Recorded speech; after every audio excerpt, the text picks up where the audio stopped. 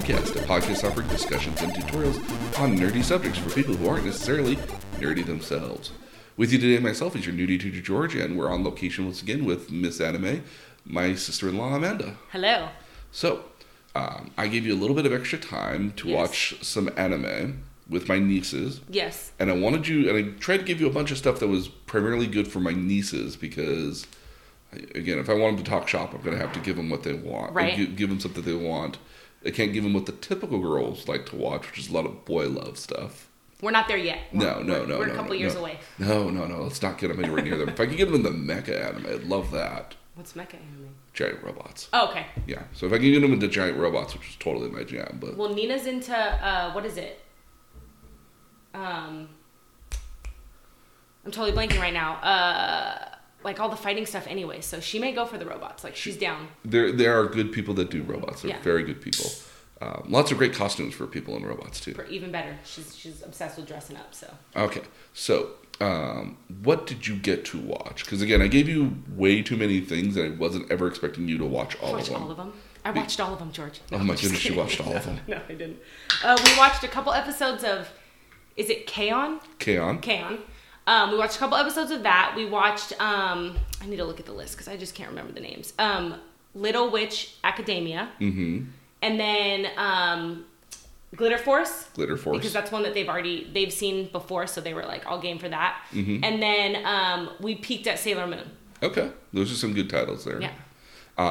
So let's start with the obvious. Let's go with K-On! Yeah. What did you think of it? It was interesting. So I don't know if did they like arrange it around age group, or is it just more or less like do they do it how we do it here in the States, where it's like, like Y7 or like PG means, pretty much up until 13 depending on language and things like that. So there is a rating system much in the same way like we have here. Like we have our G, we have our PG, PG-13, R, and so forth. Yeah. They have a slightly different variation of it in Japan. But K-On! Is kind of meant for, was initially meant to be kind of for a elementary, middle school kind of Okay, crowd. because I feel like I got the middle school type vibe from it. Yes. They touched on a couple subjects where I don't know if the girls picked up on them, but I was just like, that may be a little bit too old for you guys to deal with, but they didn't come back with any questions, so I was like, cool. But Mia loves that show right now. Like, she's game for watching that thing every day. Yeah. No, so K-On! In and of itself for the anime community is what is kind of the impetus for what we call a lot of what they call moe. Yeah. And moe is this distinctive sort of nature of very, very cute, very, very innocent. Yep. The most precious cinnamon roll you could possibly have sort of look. Schoolgirl problems. Well, not just necessarily schoolgirl problems. There's a lot of moe shows that don't deal with schoolgirl stuff, but Well, there's but a K-On! greater did, yeah. but there's a greater majority of it, and a lot of it's just, again, this is very much the slice of life genre playing itself out. There's the weird little inconsistencies, like we got to keep the club open. And, Yeah, exactly. And did you make it to the Vacation Beach episode? I don't know if we made it to Vacation Beach episode. I know we were, the one part that I distinctly remember watching was like, one of the characters, they're in like music club or band club or whatever. So they're in what they call the light music club with heavy quotations, which is basically just a band at the end of the day. Yeah, really exactly. What it is. But there was, some teacher was training one of them to take on whatever part they were looking to fulfill. Yue. And then the girl that she took out looked like she was like in a trance or something like that when she came back, and she could play the guitar like amazingly, but she could not sing. She ruined her voice. Yeah, exactly. So that's probably episode 5 or 6, I want to say. Yeah. Because if memory serves me, the school teacher Sakawa or I'm horrible with names on anything, so. Oh, trust me, it's not going to be the end of the world. I think it's Yamanaka, I think is her name. Yeah, that sounds about right. Mostly because I'm also looking at the wiki, so I'm cheating a little. Yeah, you're good.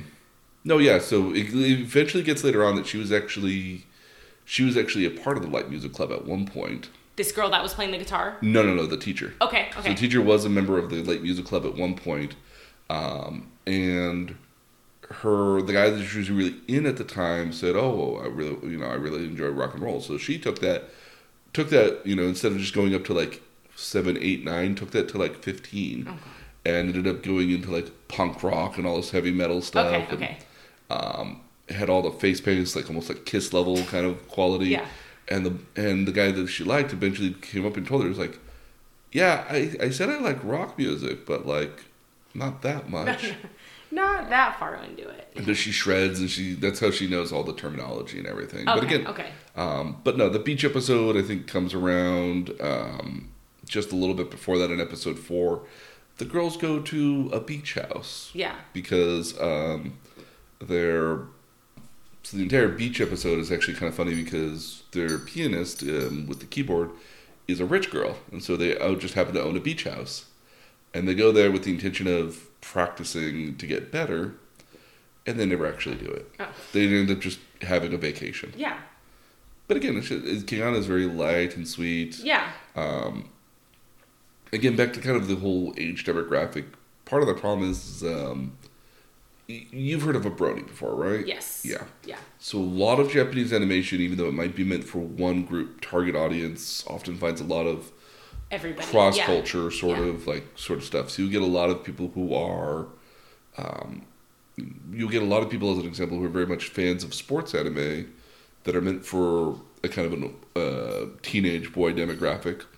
A lot of girls end up liking that instead, even though it's not the original target audience. Right. And so in a lot of cases, a lot of older adults, myself included, enjoyed K-On! Because it's light, it's sweet. Yeah. You know, it's not anything crazy. It's just what it is. It's just perfectly Something fine. to watch and just relax and, Yeah, and again, it's also very much in that same vein of what we called a healing anime last time, where it was soft, sweet. It was just nice and gentle. Yeah. And it was perfectly fine. There's nothing crazy with it whatsoever. Yeah. Alrighty. Would you keep watching it if you had the option to? K-On! Yeah, I'd watch that. Okay, good. Yeah, Mia's really into that one too. So that one I've seen snippets of it too as I've been watching her watch it. Mm-hmm. It's funny, when we went to put it on, Nina was like, I don't want to watch that. I don't want to watch something else. Power Rangers finally came to me. That's what she's into right now. Is she's hardcore into Power Rangers. So that's why I'm like, the whole she might be interested in the giant. So yeah, that's why I was like, it would fit perfectly. But another Japanese property as well. There we go. Maybe you'll have to send me what to watch of those, and we can introduce her and see if she likes them. We did a podcast on that actually. Oh. Me and John did. Yeah. So, but we also did another show called Kamen Rider at the same time, which is kind of like the impetus for Power Rangers at one point. Okay, yeah. Very kind of similar. People dress up in costumes and so. Alrighty, so you also mentioned that you watched Little Witch Academia. Yeah, which I felt like for whatever reason I enjoyed Little Witch Academia more. I thought it was cool. We didn't get super far into it. I think we watched at least the first, maybe the second. I was kind of like tuning in and out while I was folding laundry, but I thought that was a cool story. Like, it's a very cute series, and I like the art direction in it in a lot of ways. Yeah, because it's done by a studio known as Studio Trigger, which is an offshoot of a very weird company they were originally known as Gainax. Okay. Gainax still exists. It made a lot of very trippy anime. Yeah. Trippy in the sense that, like, odd tones, interesting plot developments, and just kind of a gonzo sort of art aesthetic that makes you keep asking a lot of questions about it. Yeah. And Little Witch Academia is kind of the brainchild from the Studio Trigger that originally created it. I often hear it a lot of described as girls' school, but Harry Potter. Agree. Yeah, totally got that feel. That would be the best way to describe it. Yeah. What was interesting about this one here is that it was only ever available on Netflix. Oh. So typically, a lot of shows that are on Netflix originally start being on Crunchyroll first, and then get dubbed onto Netflix. So it was still dubbed though, right? It was dubbed, or was this just originally made for Netflix, is what you're saying? It's not that it was originally made for Netflix, but that the second that it came out, or even before it came out, Netflix just went in and bought it. Oh, cool. Okay. Which is something that a lot of the companies like Amazon are doing a lot now. There's another traditional website company known as Funimation that does a lot of their own dubbing and stuff. They do a lot of...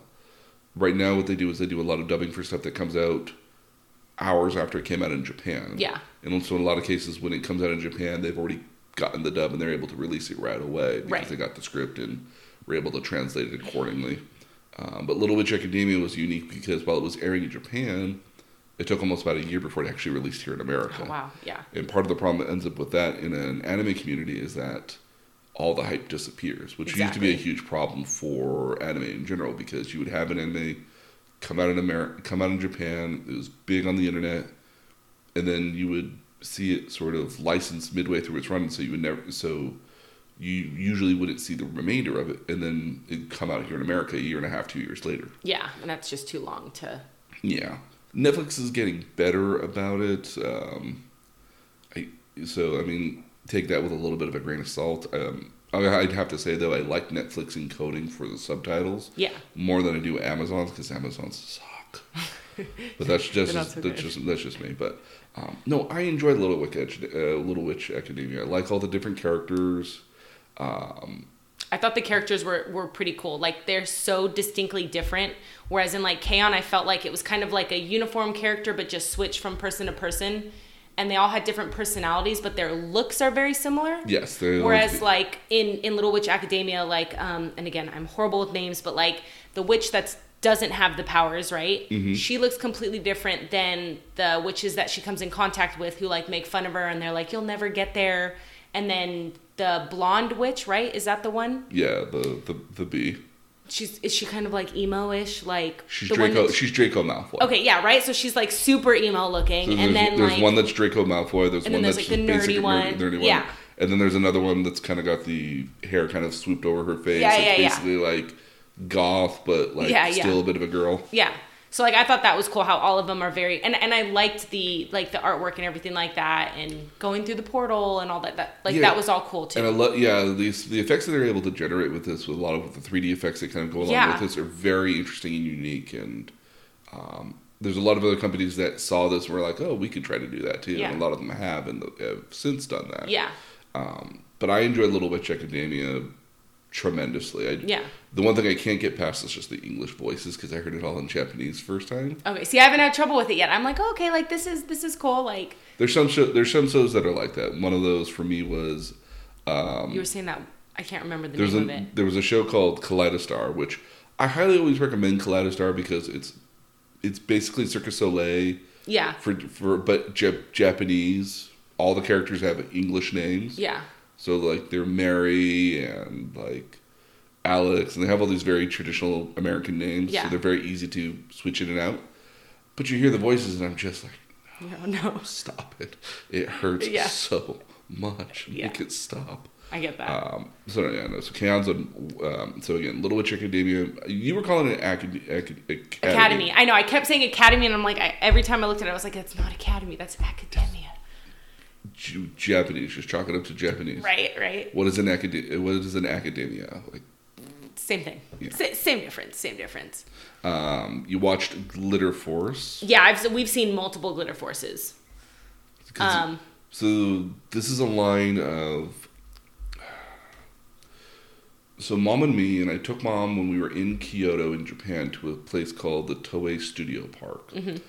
It's a literal filming studio where they film a lot of the Toei shows at. Okay. Or shows that are done by Toei at the end of the day. These are a lot of period piece stuff. This could be samurai stuff from, from like the 3rd or 4th century all the way up to like the 14th or 15th century up to a certain level. Yeah. Or certainly even up to maybe even the 18th century.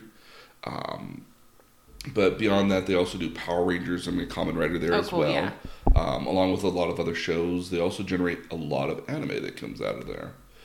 And Glitter Force in and of itself is based off of a series known as Pretty Cure. Yeah.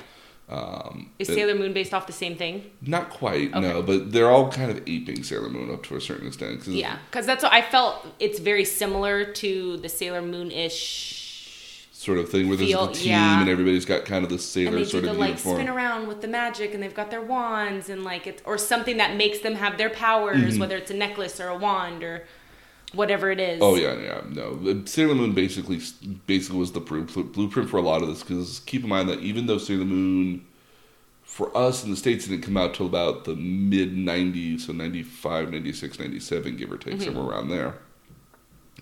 It came out in Japan about 3 or 4 years earlier before that, in 92, 93. Okay. It started as a Japanese comic back in the late 80s, so 88, 89. Yeah. Funny fact is that the writer for this actually married another Japanese manga creator as well, who makes a very violent manga. Totally opposite, yeah. Oh yeah, very. It wasn't the opposite, but I mean, like, the interesting sort of choices. Yeah. So Glitter Force is based off of Pretty Cure, and there are a lot of Pretty Cures. Yes. Pretty Cures have been basically. Keep in mind that once Japan kind of figures out what sells really well or what's really popular, bombard you with it. Well, I mean, like, keep in mind that Toei actually had the rights to Sailor Moon. Okay. And because they had the rights to Sailor Moon, they were basically saw what they did with this show and were like, we could keep making this, and it doesn't have to be Sailor Moon, and we could keep doing this. Yeah. Mom and me, when we were in Japan, when we were at the Toei Studio Park, got to again go inside of it, and they had a huge display. Yeah. Of all the various Pretty Cure statues of all the various characters that have ever been in these Pretty Cure that's cool. series. Like, were they life size or were they just? Yes. Oh, that's cool. Let me see if I can pull up the picture. So, like, was like Sailor Moon there and stuff, or was it like? Well, again, Sailor Moon is. Oh, this is different. Was like Glitter Forces were there, like the. Yeah, these were all Pretty that's Cure awesome.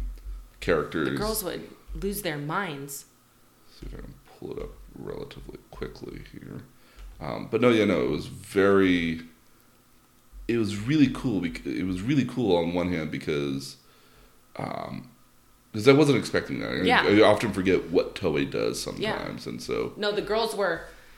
Last year, I think they watched every single Glitter Force. Like, the girls were hardcore Glitter Force for at least a year, so they were super into it. And I think they just trailed off because they watched all of it multiple times, but they thought that was an awesome show.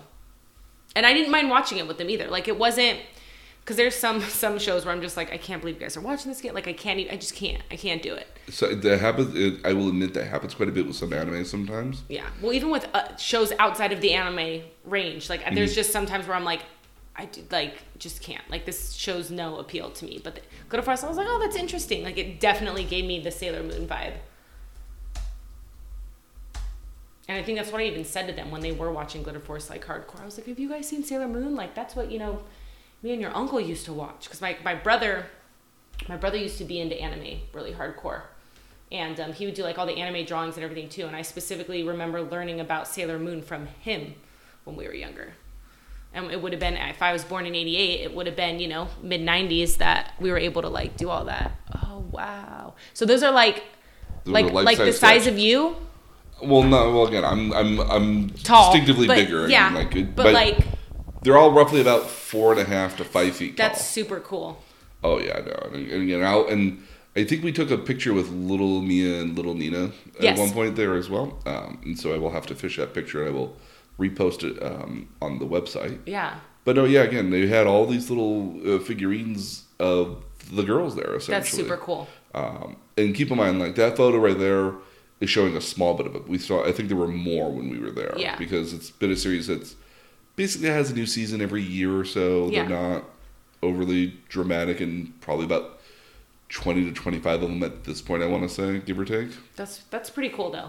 They did the same thing as well with the Power Rangers. They have a collection of every single Red Ranger that's ever been. Oh, wow. Yeah. So in that case, Nina would love that. Dude, I've tried to explain, and it's funny because I'm like, okay, but which Power Ranger were you watching? She's like, the Power Ranger with the red one. I'm like, no, you don't understand.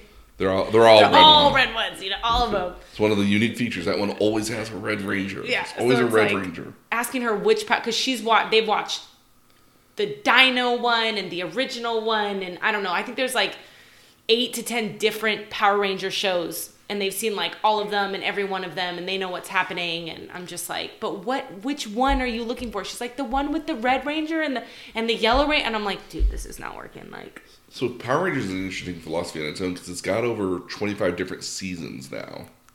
And in Japan though, there's over 40 seasons of it. Oh my god! Because it started in the mid to mid to early 80s, give or take. Like, they did a couple seasons, and then they took a break and then started actually figuring out what it was. So they have over 40 some odd seasons of it. Yeah. Well, that's great. Did you watch were you into Power Rangers? I know John was. I had the robots. Yeah. I distinctly was collecting the robots because I thought the robots were cool. Yeah. So Logan and I were into the robots. My brother, I mean, not the robots, but the whole Power Ranger. And I remember being the Pink Ranger one year. Like, I was pink and he was the red or the green or something.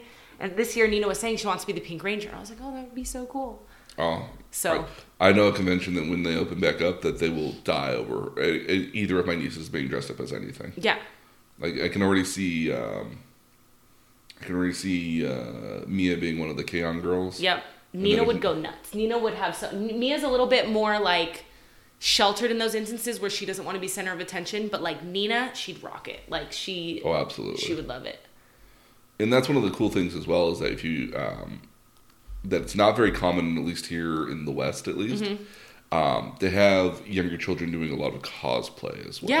Yeah. And oftentimes when you get it, it's literally the cutest and most to die for things in the world. Yeah, my best friend Angie has her two daughters, and they're hardcore into Star Wars and everything, and her husband makes prototypes and everything like that. And the costumes that he's made for them, he made them a full-on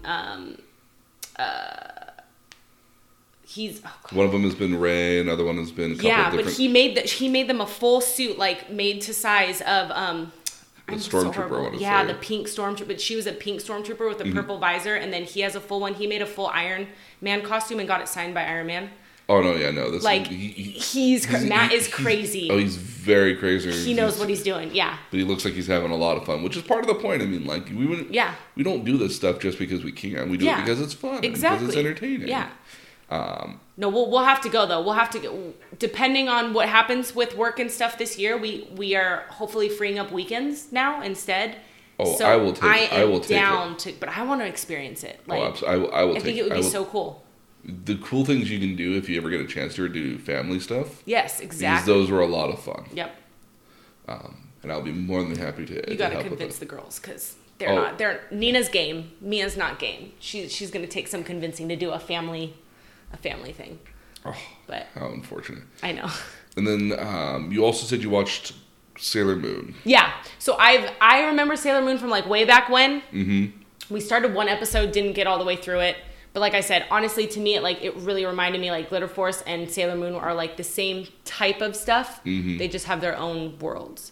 Yes, so, it's very distinctly different worlds at the end of the day for those two. And Sailor Moon has just got this very long treaded history at this point here. Yeah. They've had, which interesting actually is that a lot of the original anime, or the original show on TV, is nothing like what the original comic was like at all. Yeah, no, yeah. And that's the thing that would be what my brother brought up, because my brother was hardcore into comics. Mm-hmm. So it's like, he's like, no, you got to read the comic. Like, you got to read the comic and then watch the show, because like the comic's so much better. I don't know if it's much better. I mean, there's a different story being told that eventually kind of gets told as well in the anime, but not coherently at any particular point. Yeah. After a certain point, the creators of the anime were very much of we're not going to let this go. We're going to keep it going. We're going to keep making as much of this as we can. I feel like that's where they went with Pokemon. Well, I think with Pokemon, I mean, Pokemon is such a weird staple at this point. Mm-hmm. Like, it's so long-lasting and ongoing that, like, I don't think you could get rid of it unless you blasted it into a moon. Right, but I feel like how much can they keep? Because they keep putting out new stuff. Mm-hmm. And I feel like I'm just watching, like, because what was the new movie that was put out this year? There was like some sort of Pokemon movie either on Netflix or Hulu. Well, keep in mind, so here's an interesting thing that you may not know. They do a movie for every major TV show once a year. So every year, no matter what, they just keep going. Yeah. So every year they keep doing it every day, weekly episodes. Mm-hmm. And usually keep in mind that when they premiere in Japan, they've only maybe finished it anywhere from a week or 2 weeks ago to maybe an hour or two or so. Okay. Like from like when the animator finished doing all the drawings and when they finished putting it all together and producing it, and then they hand the tape off to the television studio and the television studio plays it. Okay. That's how last minute deadline some of that stuff is. Okay. Or sometimes it could be a week or two. Bigger Yeah. productions will obviously be much bigger. Yeah. We'll have more time. But again, Pokemon has had a movie every single year. It's been out, and they just keep doing it alongside the regular production stuff. Yeah. Same was true of Naruto for a while, and then same thing with Sailor Moon. Sailor Moon had multiple movies that came out over its about 4-year run, if memory serves me correctly. And they just kept doing a new movie every single year because why wouldn't you do a movie for something? Well, doesn't K-On! Have a movie also right now on Netflix? K-On! Also has a movie. Yeah, one, right? There's one on Just there? the one. Okay, because I remember going on there and being like, wait, there's a movie or a show? And Mia's like, no, the show. She said the show's better than the movie for whatever reason. Well, because again, keep in mind, the movie is its own standalone project in a lot of cases. Exactly. And so in a lot of cases, in the movie, I think is them going to London or America. So she just may not have enjoyed the storyline. She may have just not enjoyed the storyline. Okay. And because again, keep in mind, like, the movie is not trying to tell the story and try to get you familiar with the characters. Yeah. You went to go watch the movie because you already knew who the character were. Okay. So you already kind of understood what it is. Maybe that's why, maybe if she would have watched more of the episodes first and then watched the movies, she may have had more to tie it to than just like, what is this going on? Like, yeah, I think if she watched it now, she'd have a greater affinity for it at that point. Yeah. But yeah, again, they make movies and they just keep making movies.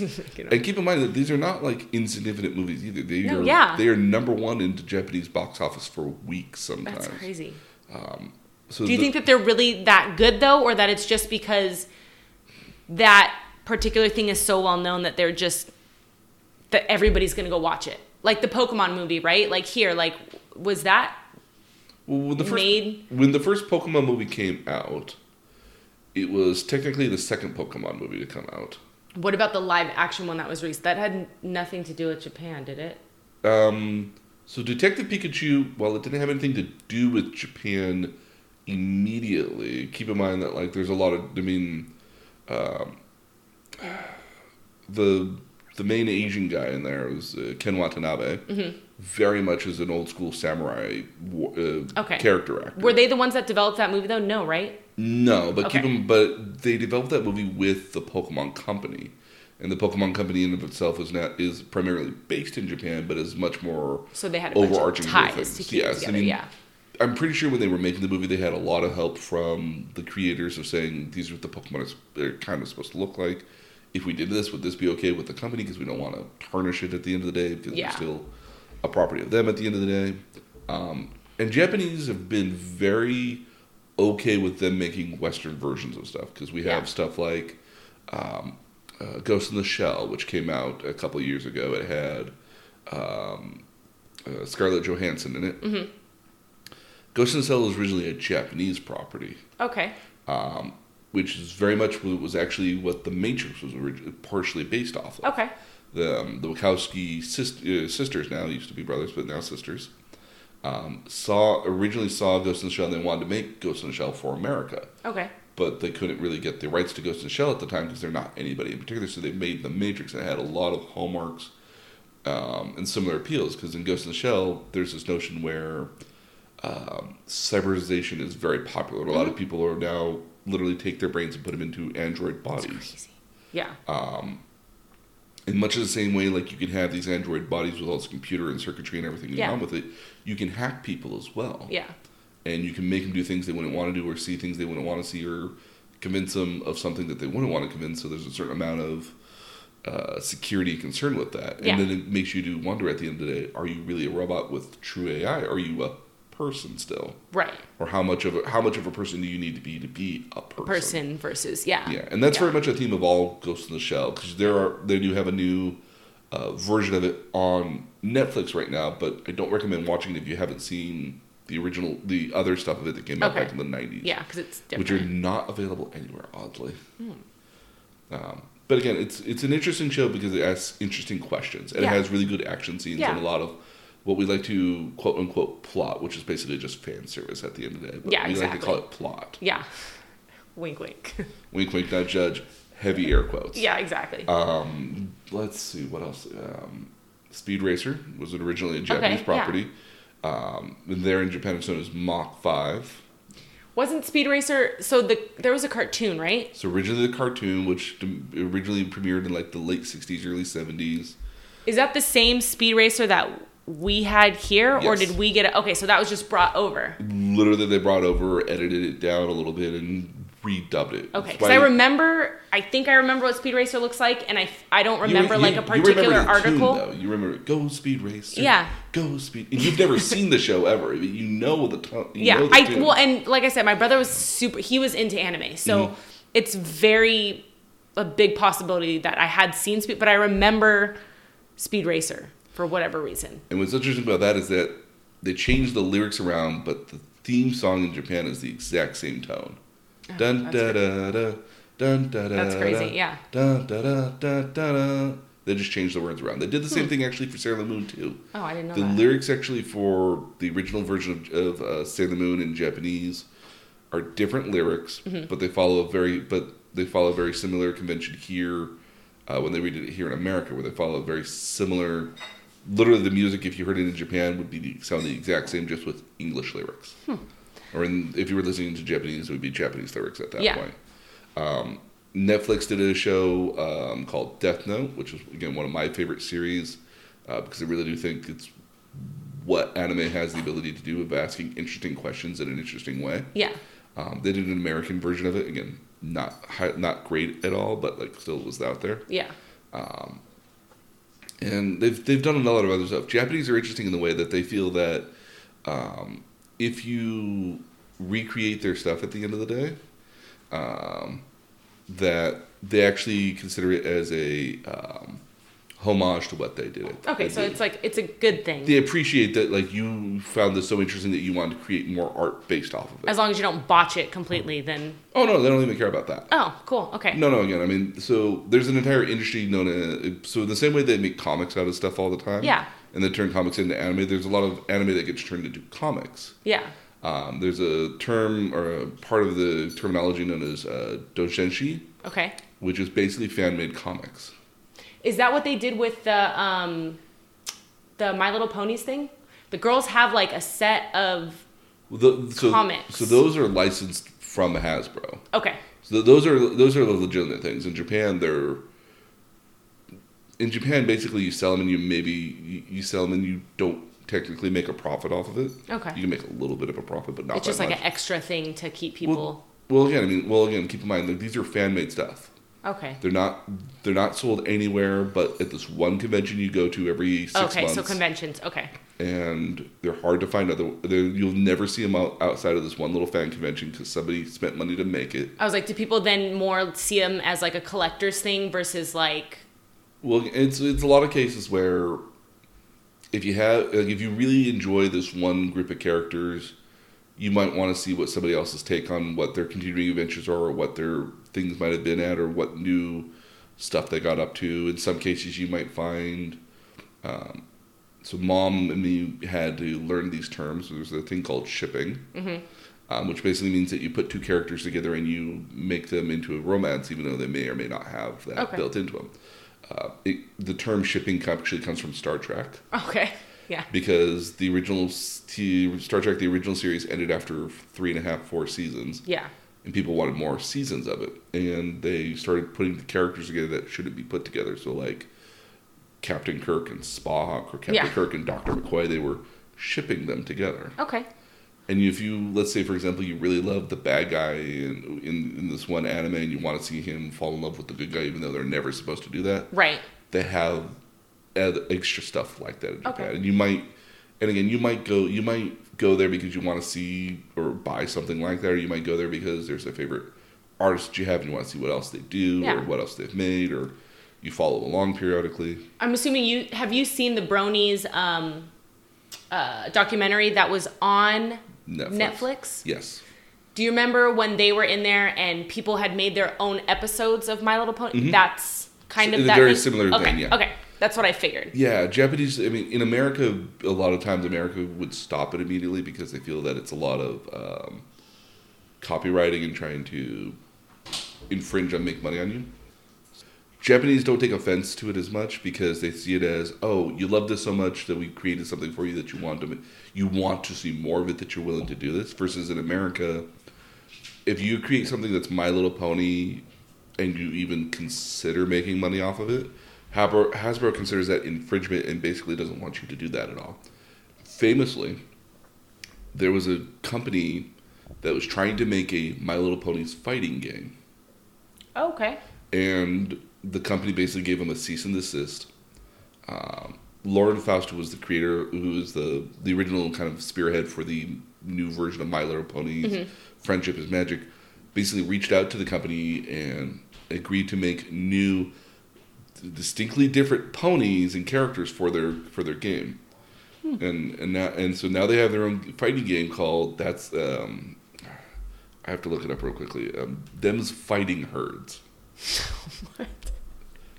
So they've got like an alpacas, llamas, sheep. And is this like a video game or is this like a full video game? You can buy and play. Do you have it?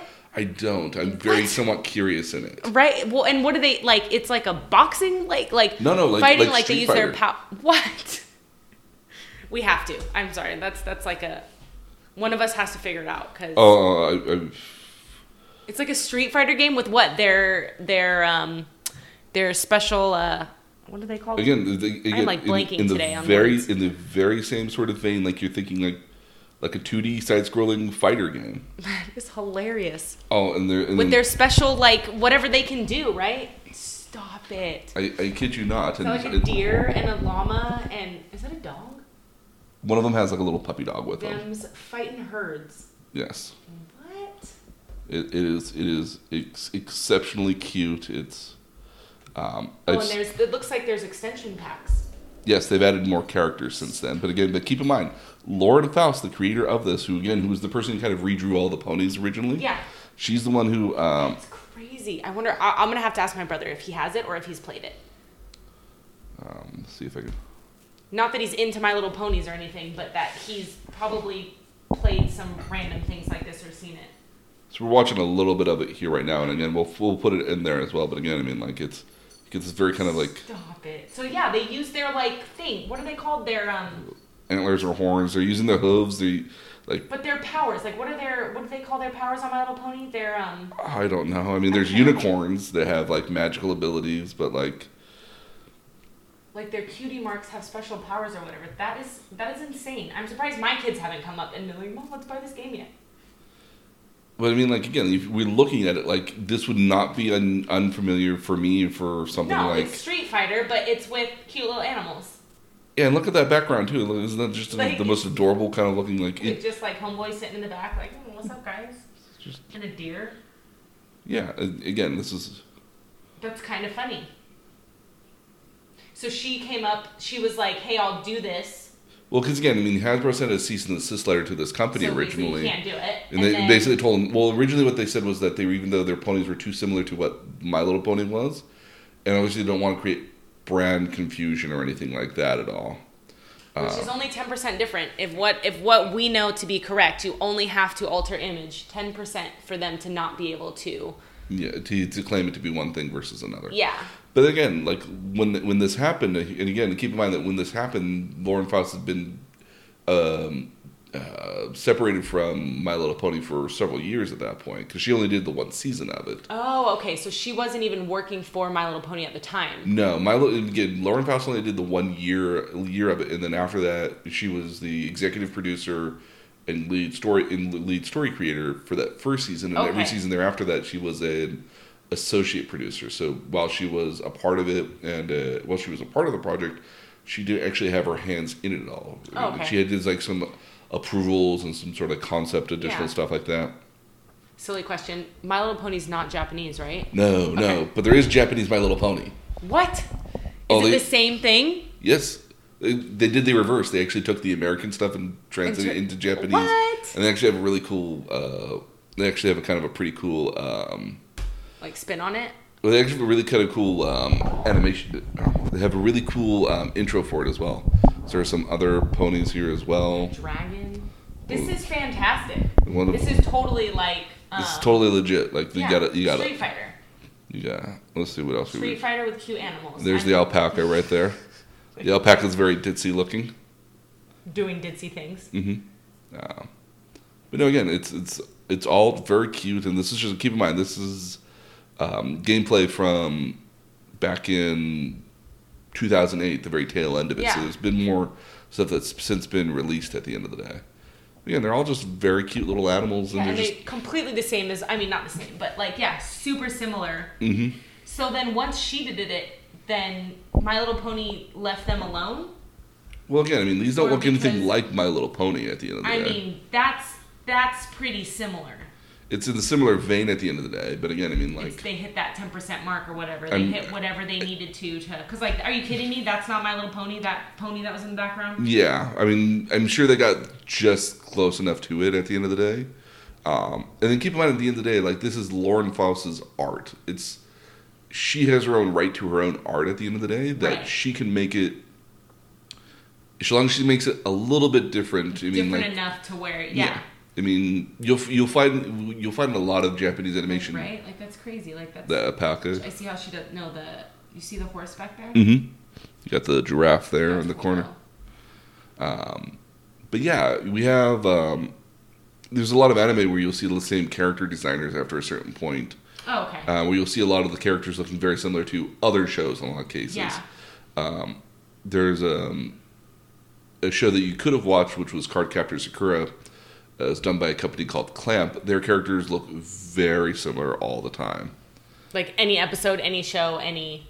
Different shows. Oh, okay. So, like, one show, they all have kind of the same kind of very lanky sort of body sort of look to them. Yeah. Let me see if I can find an example of that by chance, maybe. That's cool, though. I mean, okay, now we need to try that out. Oh, I'm sure. I believe it's on the Switch. And what is it called? Them's Fighting Herds. What a strange name. It's a great name, actually. I mean, like, you're not going to get much closer to like fighting ponies, Right, yeah. because then that seems a little. That's awesome. I think the girls would love that game, too. Plus, it's not super graphic, No. right? So you still get... But that's straight up Street Fighter. Just replacement. So there's two different types of fighting games if you really want to be hyper technical. There's Street Fighter, and then there's like a Guilty Gear X style, where you have Street Fighter is a lot more physical, more realistic kind of. I just meant like that setup of the screen where it's Yeah. left to right. The characters are going. They've got their point systems up top that are going, and they've got they each have their own whatever magical powers that they can use, and they jump and they kick and. Mm-hmm. You know, it's all like on that level with the background behind it. Like that totally reminds me of. So Clamp has a very kind of, if you notice the characters, Okay. very Yeah, lanky, yeah. very kind of. Yeah.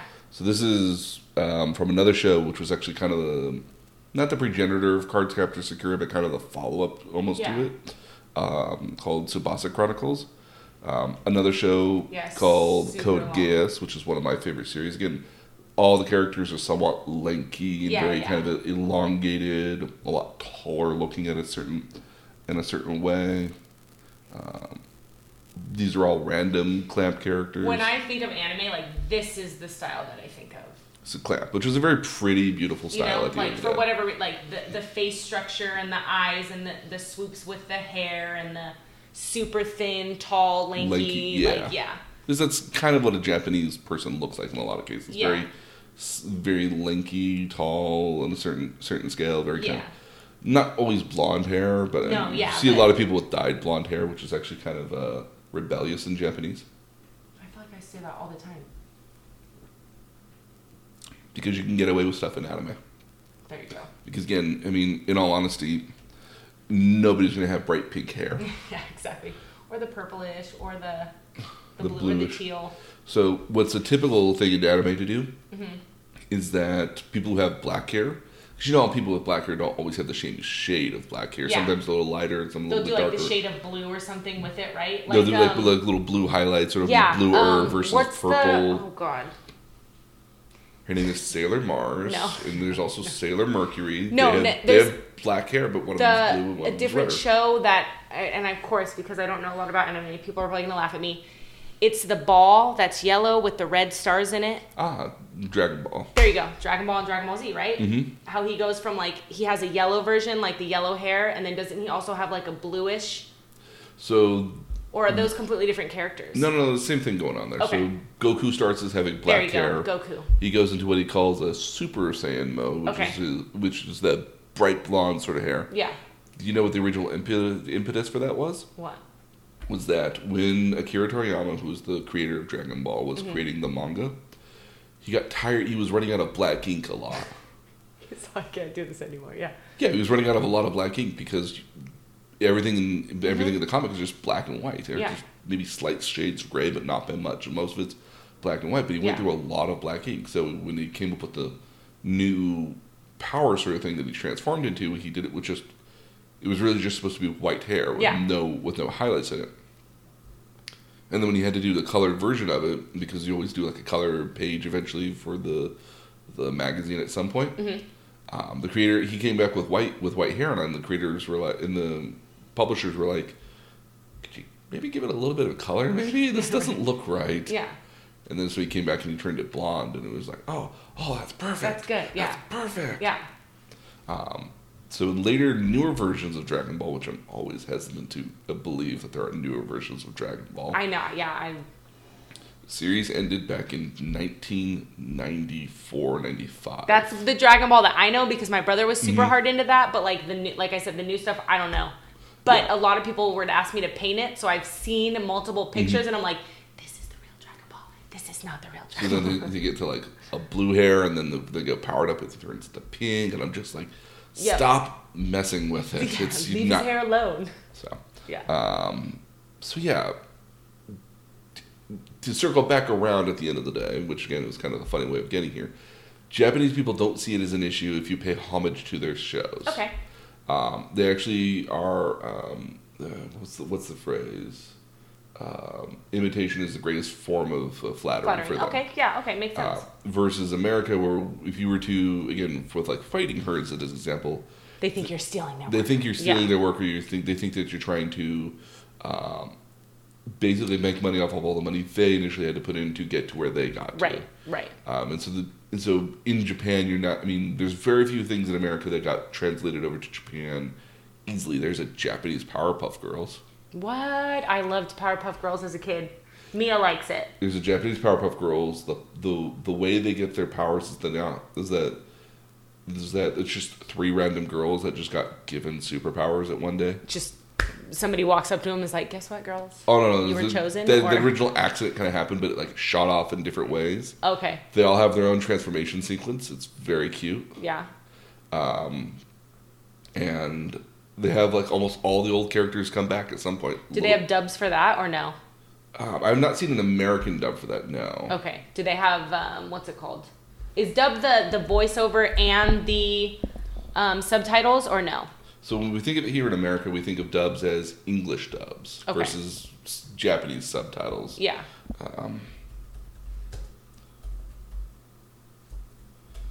See, my biggest problem is I keep thinking of it as Powerpuff, not Powder Puff.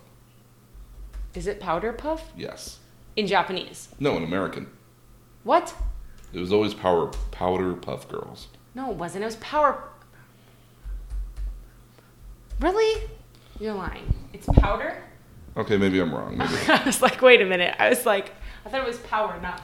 Maybe you were thinking Powder, not Powder. I always think of it as Powder. So. Oh, they're anime styles, yeah. Yeah. They look vaguely American. Yeah. They just like, I feel like the Powerpuff Girls are... Powerpuff Girls Z. Oh, see, so here it's Powder Puff. Yeah. Oh, and I typed it in as Powder Puff. Okay. I've heard it both ways. Powerpuff and then Powder. Dude.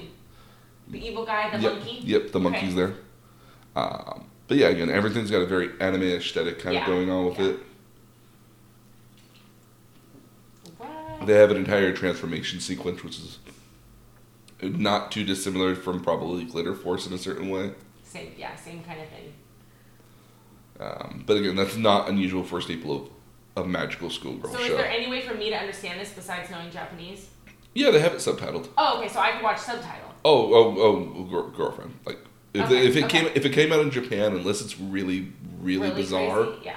Like there is a subtitle for it. Okay, they fly. They still do the little. They still fly. Yeah. Each of them have their own weapons though. So Bubbles has got a bubble rod. Blossom has a yo-yo, and then Buttercup has a mallet. She even still has like the big bow. Oh yeah, That's awesome. the bow is just outrageously huge. And I love the intro. The intro is very cute sounding too. So, but no, yeah. Again, there is a Japanese. Even Professor. They have a Professor X, Yeah. or Professor Utonium, or whatever his I name don't is. remember what his name is. But even he looks similar to The American version. Yeah. Yeah. It exists. Crazy. It won't go away. Crazy. Well, this was a collab with Cartoon Network. So, Okay. So Cartoon Network gave their blessing and wanted to do this. Okay. There's been a few shows in which Cartoon Network's actually were anime that were in Japan and that they helped produce to get it over here originally. So there was a show called The Big O. It sounds kind of familiar, but there was only 6 episodes in America. What? Only 6 episodes of the series, each half hour long. Revolve around this guy that's kind of a detective, kind of like a freelancer, that somehow always comes across other giant robots, and so he has his own giant robot that he uses to destroy the first giant robot. It was not popular in Japan at all. So they tried to bring it over here. Well, America got it for cheap at the end of the day. They were able to dub it, and it was cheap, and it was 6 episodes of Fill in Somewhere.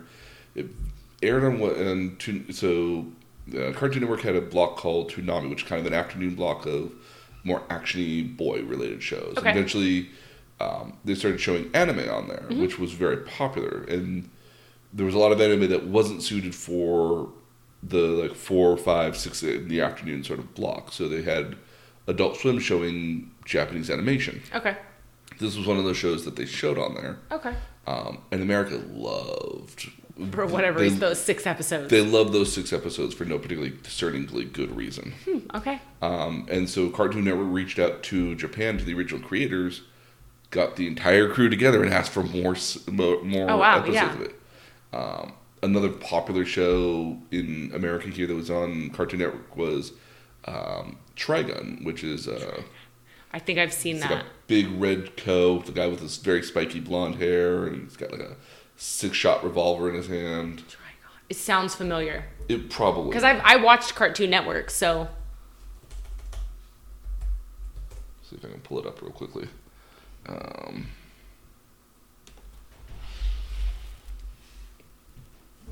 Does he look familiar by chance? He does. Yeah. This doesn't, but this does. Yeah. So original was a Japanese manga, which a lot of stuff starts off as. I didn't realize that at first. I thought it was its own thing originally. Yeah. Found the Japanese manga for it and was like, oh, this is awesome. It actually got canceled right when the anime got started. Oh, great. Yeah. Eventually, mostly because it got canceled because the magazine it was being publishing got canceled. Oh, okay. He was able to find another publisher for it about 6 to 8 months later and kept going on with it. Mm-hmm. But by that point, the anime had already started. Oh, okay. And so he helped fill in some of the gaps of where he thought the story would go, and so they created anime out of it. Not popular here, not popular in Japan either. But popular. But super popular here in the West.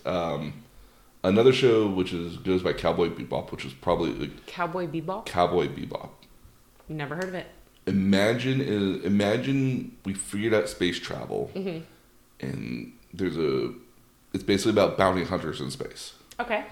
But they're just like in everyday sort of looking clothing, and if it didn't have spaceships in it, you wouldn't realize that it did.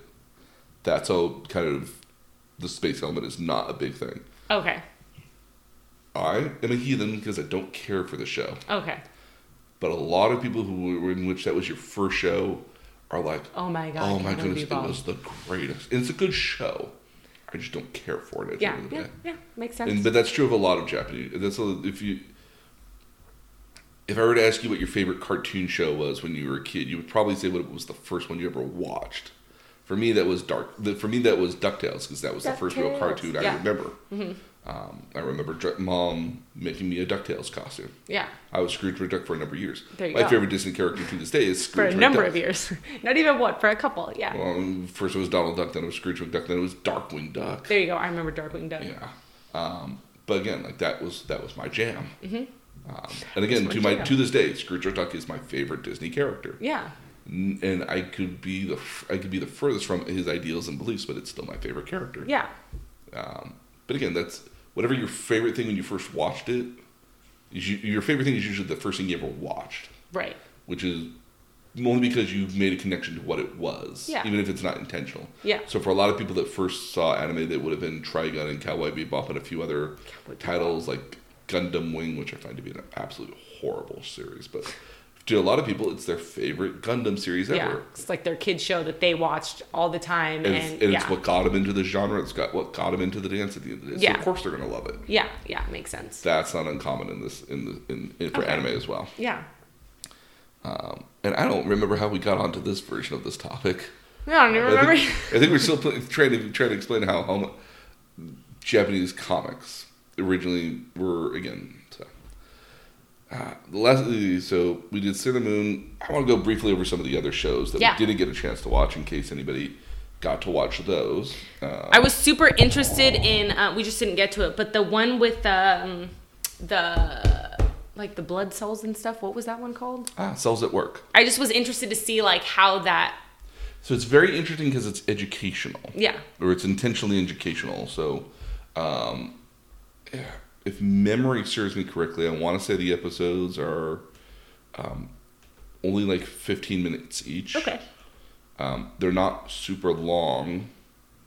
Oh no, they're full. Oh no, never mind. I apologize. They're full 24-minute episodes. There you go. I guess there's a 2-story thing to it. Okay. Which is not uncommon. Sometimes you'll have an A story and then a B story. Yeah. Which are like, the first part of the story happens until the commercial breaks, and then the new story starts after the commercial break. Which is probably why I thought about that. Cells at Work is kind of an interesting show because it revolves around a red blood cell, which are delivery people. Mm-hmm. They deliver boxes everywhere. They're the Amazon of your body. Okay.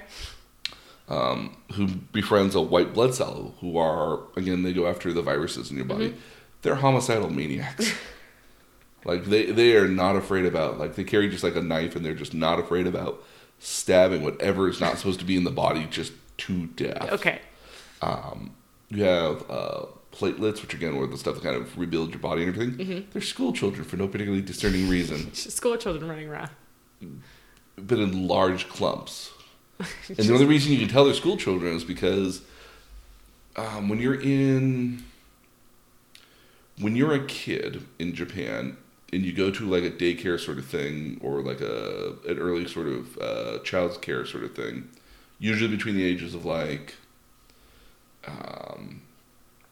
4, 5, 6, 7, 8, kind of in that first initial elementary school range, you might wear to school. You don't wear a uniform at all when you're in elementary, typically.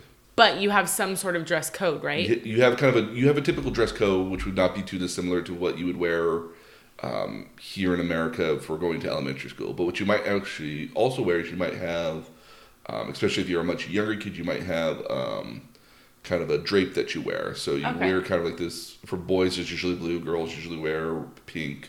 And you might have a cap that goes along with it. Kind of looks like a raincoat almost. Okay. But they're meant to be very simple and easy to expect. You'll see them a lot more being worn if you are outside of school. Okay. So that way you know which are your students and where they are. Yeah. It's not until you get to middle school when you start getting a uniform, and usually that's a very basic sort of like white polo, blue jean, or whatever. No. So in America that might be the case. In Japan, this is a typical schoolgirl sort of sailor fuku, which is the cape behind the back, the little kind of tie in the front, and the pleated skirt, and then the guys are kind of wear kind of a black gancho, I want to say is the word for it. I know it starts with a G, but basically it looks kind of like a military uniform almost. Yeah. And then when you go to high school, you typically start wearing blazers, suits. You start wearing more of a blazer sort of look. So girls, if they do wear a sailor fuku, it's usually a little bit more professionally made almost. Like typically starts looking like a blazer, pleated skirt, and usually like a vest or a dress blouse. Yeah. And guys are definitely, it's almost basically a suit. Yeah. If it's not very professional looking. If it's not like a professional sort of gancho where you would have a button-down shirt in the middle down the way. Yeah. So typically as you get closer in there, the intention is so that you wore this you wear your school uniform to funerals, weddings, important events. So you could because it'd be the nicest thing you owned on a certain level. Yeah. For school. Not really uniforms is not the best way to describe it. Yeah. But Cells at Work is interesting because it's meant to be educational. It's very much rated. It's PG, if memory serves me correctly, but it really just straddles that line between PG and G if it weren't for all the murderous homicidalness of killing the viruses. Yeah. It can be a little... It's meant to be educational. Yeah. Another show that we had the option to watch was Cardcaptor Sakura. Again, that was the artwork that you saw. It was very pretty, typical of what you would think of Japanese animation. I think the girls would find that kind of interesting if they like Sailor Moon and Glitter Force. Mm-hmm. It's not a team of it a lot of times, but still a good show on that particular regard. Again, Kaleidostar. Again, if you're like me, where you heard the original Japanese version, you hear the English version, it doesn't work. Right. But I actually watched it in English for a little bit, and I was like, okay, I can eventually get used to this. It's not going to be easy, but I can eventually tune it out. Right. And again, this is basically just Cirque du Soleil, but without all the sexual overtones. I think that Cirque du Soleil gets. Yeah, agreed. Very lighthearted. Like even the first episode, they're dressing up as like animals, and they're on trampolines, juggling and flipping. It's so weird. It's so weird, but it's very endearing. Yeah. A great movie I recommend off of Netflix right now is Fireworks. Okay. Again, so the story primarily revolves around this one kid who really likes this one girl and wants to take her to the festival where they're going to have fireworks. Mm-hmm. And he wants to, say, hey, you want to be my girl? You want to be my girlfriend at this point? Yeah. The parents basically don't want that to happen at all, so they're going to send her away somewhere else to go live with like cousins or something, and aunts and uncles. Yeah. And what ends up happening here is that the boy keeps going to this station to meet her, and when he doesn't meet her, it takes him back in time. Okay. So he gets to redo it frequently and constantly, and so by the very end, he gets to go to the actual festival with her, kidnap her, and take her to the festival essentially. Mm-hmm.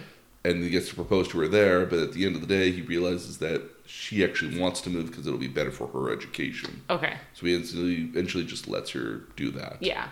Even though they still have a relationship. Yeah. But a lot more distance now. Yeah. It's very cute and interesting. It's done by the same guy who did... so there's a great show... There was a great movie called Your Name. Okay. And... it's very interesting because it's kind of like... do you remember Freaky Friday? Mm-hmm. Okay. It's kind of in a similar vein where this one girl who lives out in the countryside, far away from Tokyo and any sort of modern technology.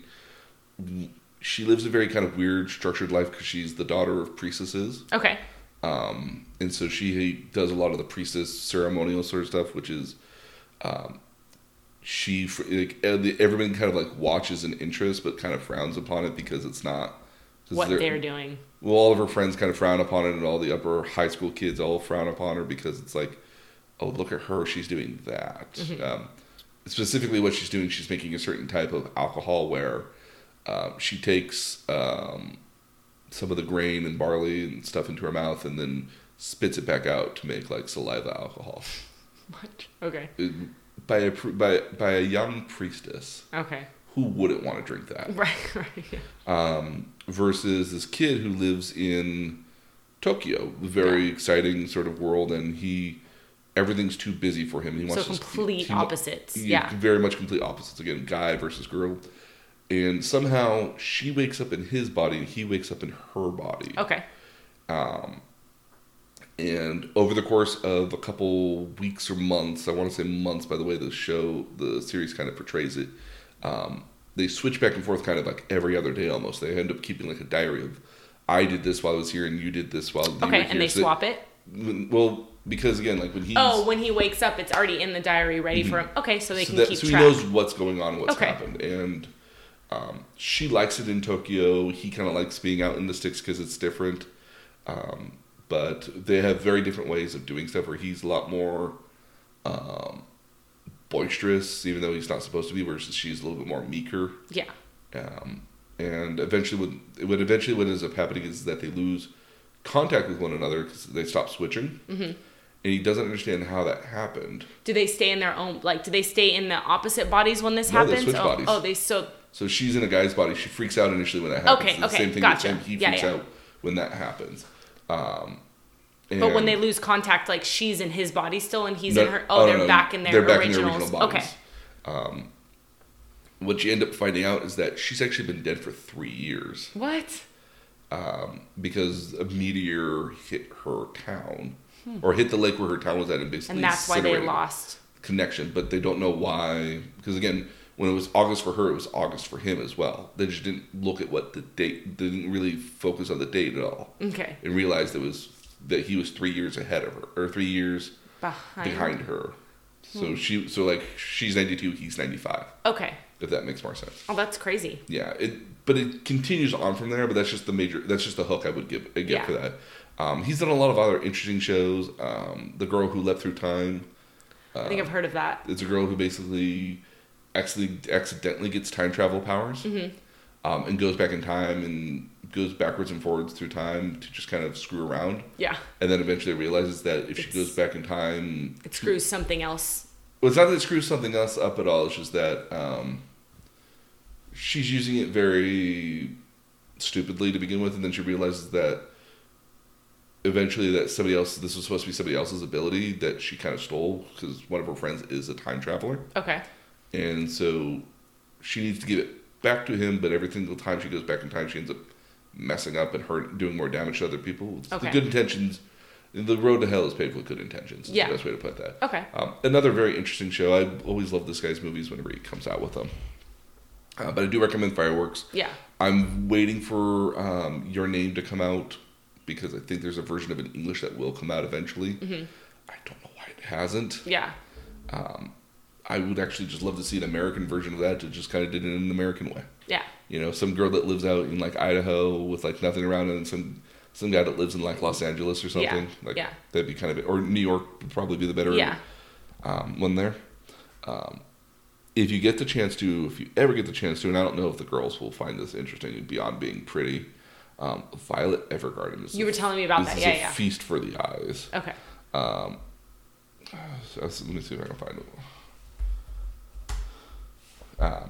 It's very pretty. It's very beautiful. It's got this beautiful soundtrack to it as well. All the characters are well acted in it.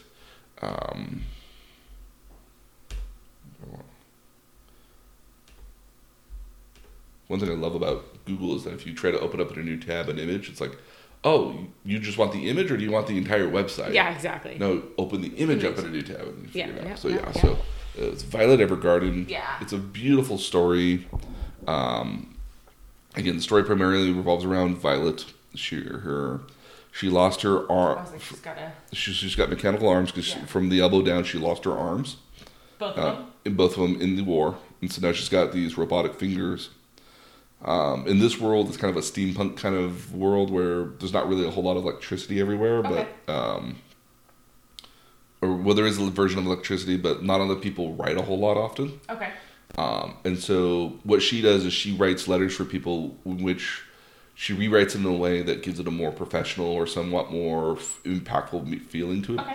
So as an example, if you wanted to write a love letter, you would kind of express your feelings to her, and then she would rewrite it in a nice way for you to make it sound more lovey-dovey. Yeah. And then as a result, she originally she's not very good at it because she's like a robot on a certain level. Yeah. And so her original version of like a love letter is basically like, oh, I really like you. Yeah, like something super basic. Well, I mean, one girl described how much she liked this guy because how rich he was and how handsome he was, and that she would be the perfect person for him because of this and that. So instead of writing in a more tactful way, she just literally played that, and this girl lost out on her dream date. Oh, okay. And she later wrote another letter that basically apologized on a certain level, but rephrased it in such a way that he gave this other girl a second chance. Oh, okay. And so the story kind of revolves around her trying to figure out what it means to love and be in a relationship. All these emotions and everything. Okay, that's cool. One of my favorite stories is that, and it's not too much of a plot twist to do it. But she goes and visits a woman who's constantly in bed because she's sick and everything. Mm-hmm. And she has a young daughter that's playing around, constantly wants to play with her mom. Yeah. But her mom is the sick one. Her mom is sick. Okay. And Violet is basically stealing her mother away from her. Okay. To write these letters that the mom desperately needs to have written because she's dying. And then what you end up finding out is these letters were actually letters for the next 50 some odd years for her daughter. Yeah. On her birthday. Oh wow. Yeah. And so it's very cute where it's very sentimental at the end, almost made me tear up where she's opening up these letters and you kind of see as every year as her birthday expands and she's starting to realize. Well, no, she gets the letter and realizes that this is what was written, but every year the letters are talking about, I hope you found a family, I hope you're eating well, like different milestones that she would hit that she's not going to be there for. Yeah. Okay. And so it's very sweet and sentimental, and that's the entire story. Everything. Oh, cool. Yeah. Everything almost like wants to punch you in the feelings. Right. Yeah. Really, really hard. Yeah. But no, the artwork is that's amazing. The artwork is amazing. They're making a second season. Yeah. Yes. So if they finally get it out, I don't know when it'll come out, but it's definitely a show I would recommend anybody to watch, even if you're not a fan of Japanese animation at all. And then the last one for me is a guilty pleasure. It's Teasing Master Takagi-san. Okay. This is just cute and funny because every episode's about 5 actual little stories in it. Yeah.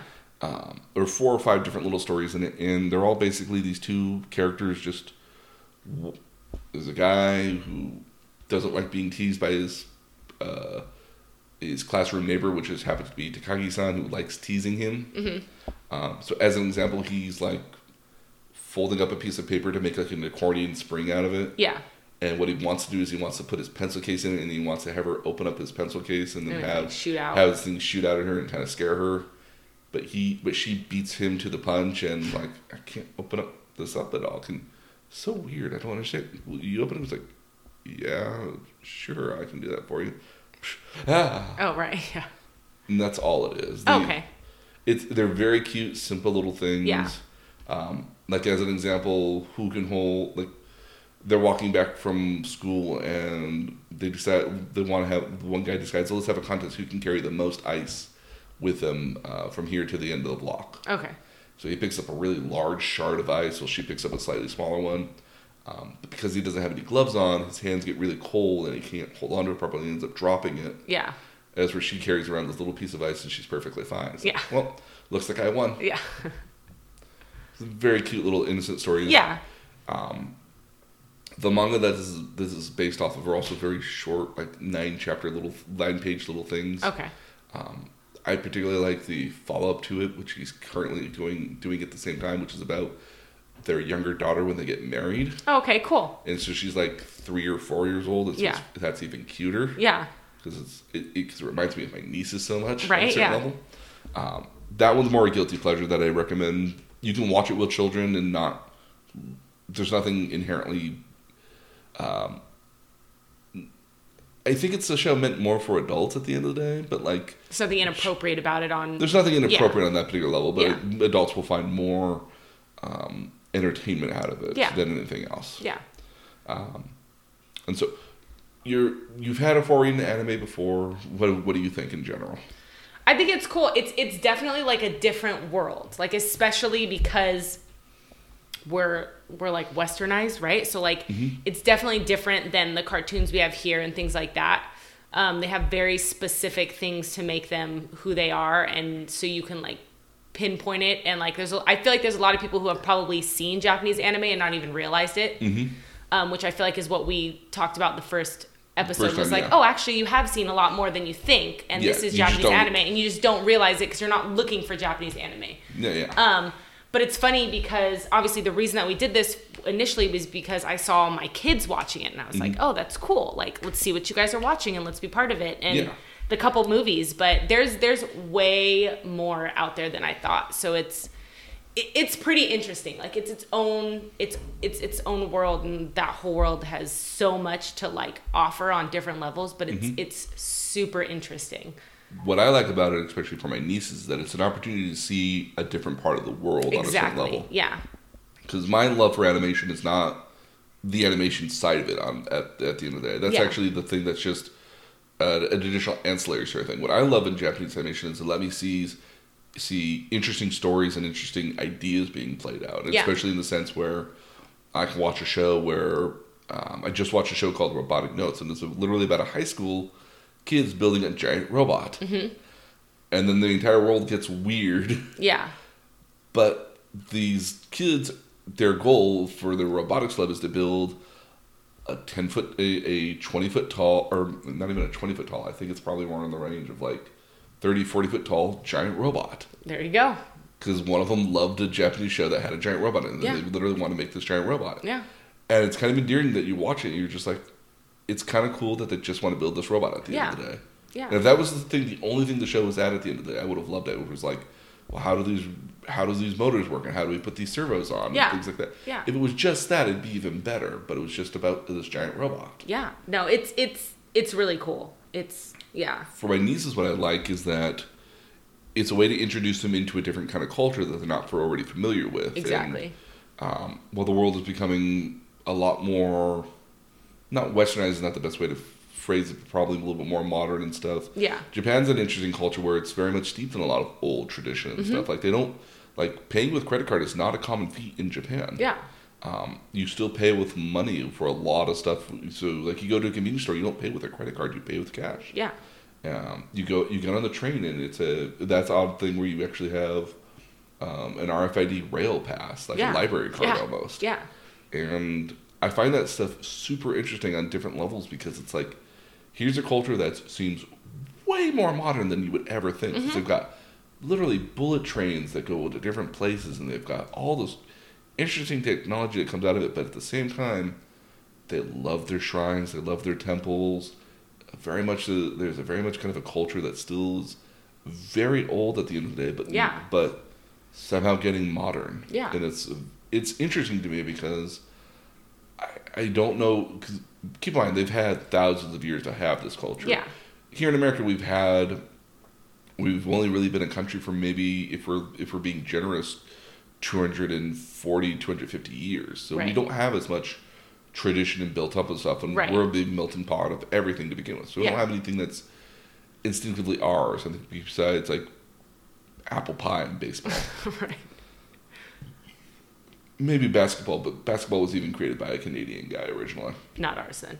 So, but again, I find that all very interesting. And interesting, and I would love to get my nieces into starting to see the world in a different way, because I think if you start at an earlier age, it's not as much of a shock when you see different stuff. Well, and it's just developing appreciation for stuff that's different from your own. Mm-hmm. Like on any level, whether it's anime or whether it's actually going to Japan or seeing what these characters go through versus what our characters go through. Like, it's just seeing difference from you is always positive, right? And it can be used in a positive way versus just... Or at least giving them the idea to say, because again, I mean, like, when something's different, you want to go, why is it different? This is why it's different. Yeah. And getting them to appreciate that the world is different and these are the reasons why it's different, because maybe that's something that outlooks on their life. Again, one of my favorite tenets and why I rarely, if ever, get angry anymore about anything was from a Japanese animation, oddly enough. There you go. Where the character was this cool, suave individual, and everyone kept asking, it was like, aren't you angry about what that guy did? She's like, my entire blood is boiling right now for what that guy just did. Yeah. I can't believe that guy just did that. He's trampled over everything I've ever believed in. However, me getting angry about it's not going to change anything. And if I have the ability to fix it, I'll fix it and I'll make it better. And if I don't have the ability to fix it, nothing I do is going to change that at all. Yeah. So if I can't fix it, can't get angry about it. If I can fix it, then I can go fix it. I don't have to be angry about it. Yeah, exactly. And somehow that's always just stuck with me. It's like, okay, if I can't fix something, I don't need to get angry about it. I just need to either move on or figure out what I do next. Yeah. Move on. Yeah. So I don't get angry about stuff very often anymore. Me either. Yeah, I'm pretty nonchalant when it comes to all that stuff too. So it's good. Like, I'm glad they're getting into it. It's like I said, it's a super interesting array of what they offer. Like, it's really cool to watch it. And especially with a lot of new stuff coming out constantly. Like, I don't know when Amazon will figure out that they can use their Amazon Prime video servicing on, because I don't think you can get Prime on the Roku boxes or things. I'm pretty sure you can. Yeah. Oh, okay. Because Amazon Prime has got a bunch of Japanese animation kind of hidden behind a paywall right Oh, now. okay. But obviously because they're relenting a little bit with that. There's some of that stuff starting to come back. Yeah.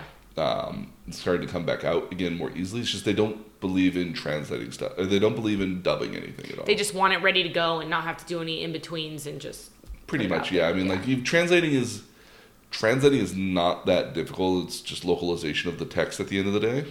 Because at the end of the day, a lot of people like myself still enjoy Japanese subtitled Japanese animation versus English dub. Even though I'm more in line for English dubs now because I just don't want to watch subtitles because I won't want to do 15 things at once. Yeah, exactly. But a lot of that has the ability to come from Amazon if they decided they ever want to do dubbing, which is more expensive to do it because you need to pay people to do it.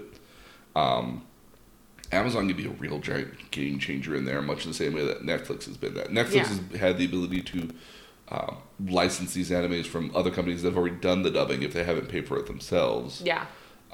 Which takes out the middleman, so it helps them. They're just grabbing it and they're basically again. What's better than to recuperate your costs from that, especially get the name out there as well. Yeah, exactly. Because a lot of, especially anime, is never going to get bought from DVD ever again. Right. Except in Japan. Yeah, I know. No, literally in Japan they still sell DVDs. It's the most common way to buy something. That's crazy. They buy more DVDs in Japan than they do more music CDs than anywhere else in the country. Yeah. Same thing with DVDs and Blu-rays. They buy more of it in Japan than they do anywhere else in the world at this point. That's crazy. Because again, we can stream it now, especially with like Disney Plus. Like you'll never need to buy another Marvel movie or Disney movie ever again. They have it all on there. Yeah. Unless Disney decides to be a real prick and just decide we're putting Pinocchio back in the vaults. Right. You won't be able to watch it for at least another because I was like 6 months. I'm trying to think like because like right now like is Wreck-It Ralph Disney? Yes, Wreck-It Ralph is Disney. So there's only one Wreck-It Ralph on Disney Plus right now. Oh, which one is it? It's the newer one. I think it's the newer one. So like that's what they're doing is they're shifting stuff in and out. No, they're not. Because the problem is probably with Wreck-It Ralph is they probably have it licensed to somewhere else, so they can't bring it to Disney Plus. That's what happened right now. That's what happened with a lot of the original Marvel movies that were on Netflix originally, like Black Panther, Captain Marvel.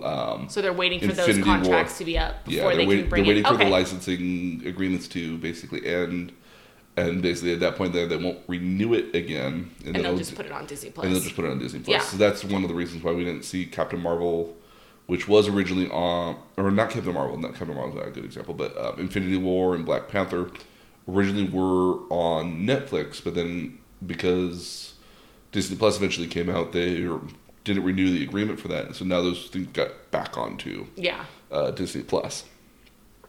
And so that's part of the reason for that. Yeah. My imagination for Wreck-It Ralph as an example, which in and of itself is a great movie. Like, Yeah, we loved it. We don't talk about Wreck-It Ralph anymore. We love Wreck-It Ralph. Yeah. I love Wreck-It Ralph. Did you get to play the video game in Disneyland? They had the actual Wreck-It Ralph arcade game in Japan, No. Disneyland. I did not know that. Not Disneyland Japan, keep in mind. In the actual like California Disneyland Disneyland. here, And it was free to play, and I thought it was hilarious to play it because you're just like, this is really it. the Disney actually went out and paid somebody to make an actual video game based on this concept. Yeah. Which wouldn't surprise me if they did that first before they actually made the series. Or fleshed out more of the series even. But no, yeah, it's a great silly little game. Reminds me of like Donkey Kong very much. Yeah. But it's a good little game. Yeah. Highly recommend it. Yeah. But no, yeah, so I would love to see more stuff come out here in America. Obviously, part of the problem with that is just going to be making money off of it because anime, as much as you want to tell a very interesting story, you're going to make money off of it first before anything else. Yeah. So there's just that boundary in there. But once we get more of that out there, I mean, like, I can't wait to introduce the girls to different shows and different ideas because, again, I think Japanese animation for me is interesting because they're willing to try and tell interesting stories that with no straight out good guy, no straight out bad guy, with a lot of nuance in it, which I think a lot of the world really is a lot more nuance than we give it credit for. Yeah. And I like Japanese animation willingness to try to tell interesting stories through interesting plots and developments, even if they have no basis in reality at all. Yeah. But they ask interesting questions and offer interesting dialogues that you can have outside of that. Yeah. So, So we're going to put all these notes and all the stuff we watched online at our website at thenerdtutorialpodcast.com. You can continue discussion with us at our Facebook group at facebook.com/nerdtutorialpodcast. And if you have any ideas for future topics, we highly recommend that you hit me up on nerd_tutorial on Twitter and let me know. We also follow all the things that we talk about on Twitter as well. So any sort of new updates like Batman and stuff like that, Marvel movies, we follow that on Twitter right now. So any sort of new updates, you can check a look at our Twitter feed as well if you're interested in any of that. You can see new stuff that comes out. There's a new, even though we're still in this entire COVID stuff, they're coming out with a new Magic Deck series. What? Well, they're coming out with a new deck. They come out with like a new playset like every 3-4 months. Oh, okay. So that's So that's not unexpected. I'm surprised they would be doing it in the middle of this because nobody's gonna be able to play Paper Magic. They'll have to do it online on Magic Arena. I mean, but you could still play at home with siblings and stuff. Yeah. Ish, right? You can. You'd have to find siblings to play it with. Is the only problem. I mean, Okay. A lot of unfortunate Magic players are a lot more adults of my age and older. But you could do an online thing, right? Where you're Well, it's Magic Arena. They let you play the entire game on Magic Arena. Well, there you go. Yeah. Doesn't matter having cards? It doesn't matter having cards, but if you don't have the cards, you can't play with people in front of you. Oh, well then that's why. Then you could just order your stuff and then get it from Amazon, and then you guys could have your little online arena thing. I know. The wide web is so I've never beautiful. played Magic. It's okay. I don't recommend it. No? Why? You remember your husband in Amiibos? Yeah. That's Magic. Okay. Yeah. We'll But imagine not collecting these one little figurines for like $5-10 each. Imagine collecting hundreds of thousands of cards every couple months, and then reading all the cards to make sure they do what they do, so then you could use them in a battle, and then trying to make sure you remember all the other cards. That Oh you God, use no! Yeah. I'm having a hard enough time trying to explain the Pokemon game to the girls for this little Pokemon class they signed up for, and I'm like, guys, I'm lost. Oh, don't worry. Or imagine collecting all these Pokemon and knowing what every single one evolves at, and what every single ability that I'll ever have, and creating the perfect team off of that. God, no, I can't do it. I can't do it. Yeah, I think Magic is a great game to get interested into if you got the time to invest in it. And if you play it long enough, you'll figure out how it works, and you'll figure out what stuff is good cards and what are bad cards, and what does what and what has synergy with other stuff. Sometimes the entry to barrier is a little bit more difficult because a lot of the people who play it have played it for years and are not open to newcomers. Well, it's not that it's not open to newcomers. It's like trying to get a person to. It's like trying to tell a person, oh, you want to learn to program video games? Yeah. Great. Let me show you how to program a video game. And you're like, what? Whoa. There's a lot of other stuff I need before I can learn how to just make my own video game. Yeah. So, if you're interested in trying to, it's a very complex and difficult game, very much similar to the same line of chess, even. But part of the problem is that that there is a barrier to entry where you either figure out you like playing with this or you don't. Yeah. And thankfully, there's not a huge paywall in it. I mean, like you can get starter decks for as little as $10 each. Yeah. And again, I got Mom and Me this nice little wheel of like 5 different starter decks of different colors for I think like $30. Oh, okay. And so it's not a huge investment at the end of the day, but the eventuality is that it's like paying for drugs at a certain point. Right. You just keep buying them. And keep buying them. And if you want a particular card, it might cost you might cost you $4 or $5 a card, if not. It's like the whole it's like the whole Pokemon craze. I'm sure this is a lot more intricate, but yeah, I get it. So, but on behalf of myself and my sister-in-law, we thank you so much for listening to us. And we hope you guys stay safe out there in the meantime, but we'll see you guys again next time. Bye.